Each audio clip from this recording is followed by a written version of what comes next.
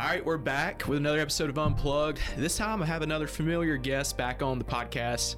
John, what's up, man? How you doing, Jacob? Good. John Jacob is the manager of energy solutions here at Blue Ridge Energy, and we are going to talk about, well, I mean, there's a lot to talk about in the energy industry right now. I feel like we could probably just hit record and probably ramble. Gosh, yell into the mic there.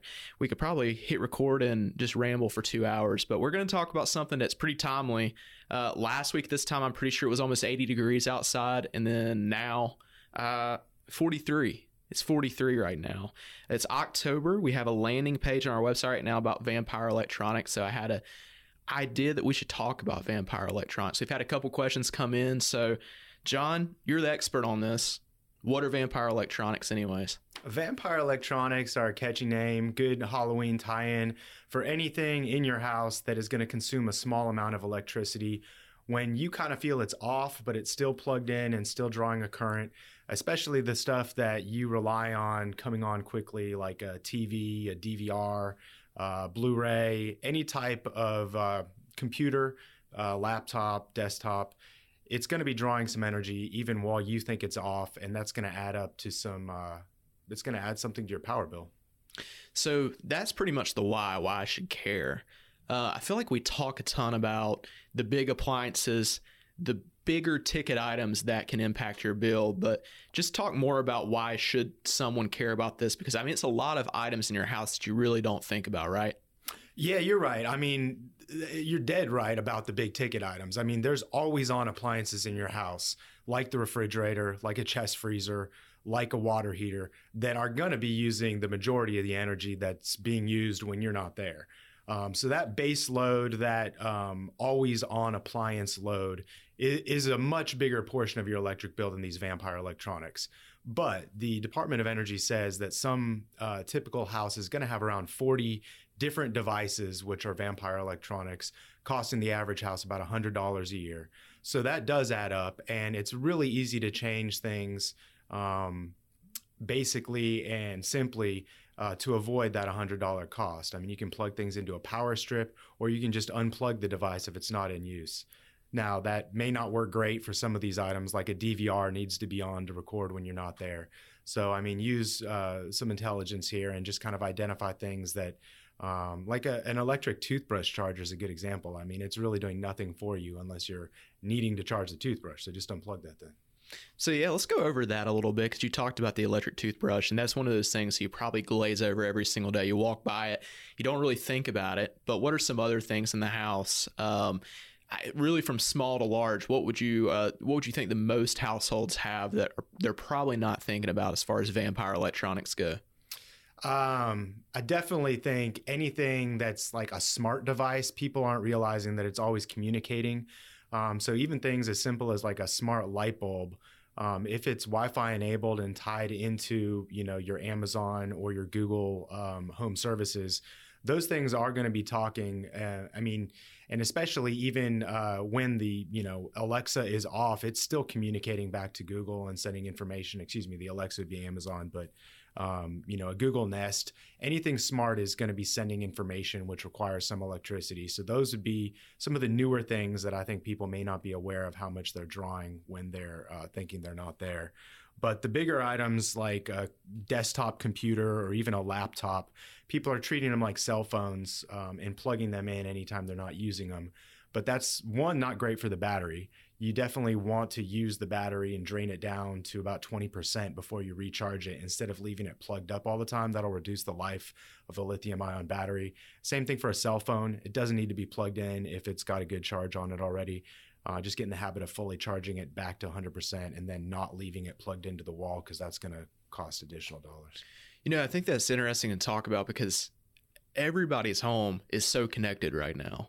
I mean, whether that's, cell phone chargers, the iPad charger, just that lonesome desktop computer that sits in your home office, microwaves, Instant Pots, you name it. You could go pretty much any corner of the house and find something that's always plugged in and drawing electricity. So if I'm someone who's listening to this right now and I'm saying, oh Lord, this is a lot of my house, this is a lot of the things that are inside my home, where do I start? Because it's a lot of stuff that we're talking about. What's the best way to start eliminating these things? I know it's simple to say, well, yeah, just go around and unplug it. But should you do some kind of like mini energy audit for yourself walking around your house? What are the best ways to knock these things out? I just thought about it while you're speaking. And I mean, if it isn't all the devices you ran through, it's like kids have smartwatches. You might have a running watch now. There's all these smaller scale devices that are constantly being recharged and plugged in.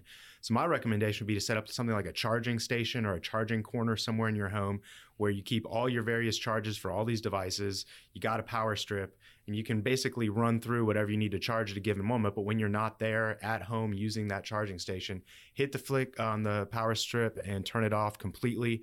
And that should eliminate, at least all the smaller devices that you might be having vampire on your power bill. And I don't mean to switch gears, but like I said, we were up in the 70s, and it was almost 80 degrees last week. And now this is night before an App State football game, and I'm thinking about, do I need to wear bibs tomorrow night for the game? So in the high country, the foothills, pretty much anywhere, if you live in Western North Carolina, you're feeling the chill this morning. We're recording this after the first big cold front of the fall season. So what are some of the big things I should keep in mind going into winter? If I'm trying to winterize my home, if I'm trying to look at energy efficiency, maybe I want to lower my bill. What are some tactics I should take going forward?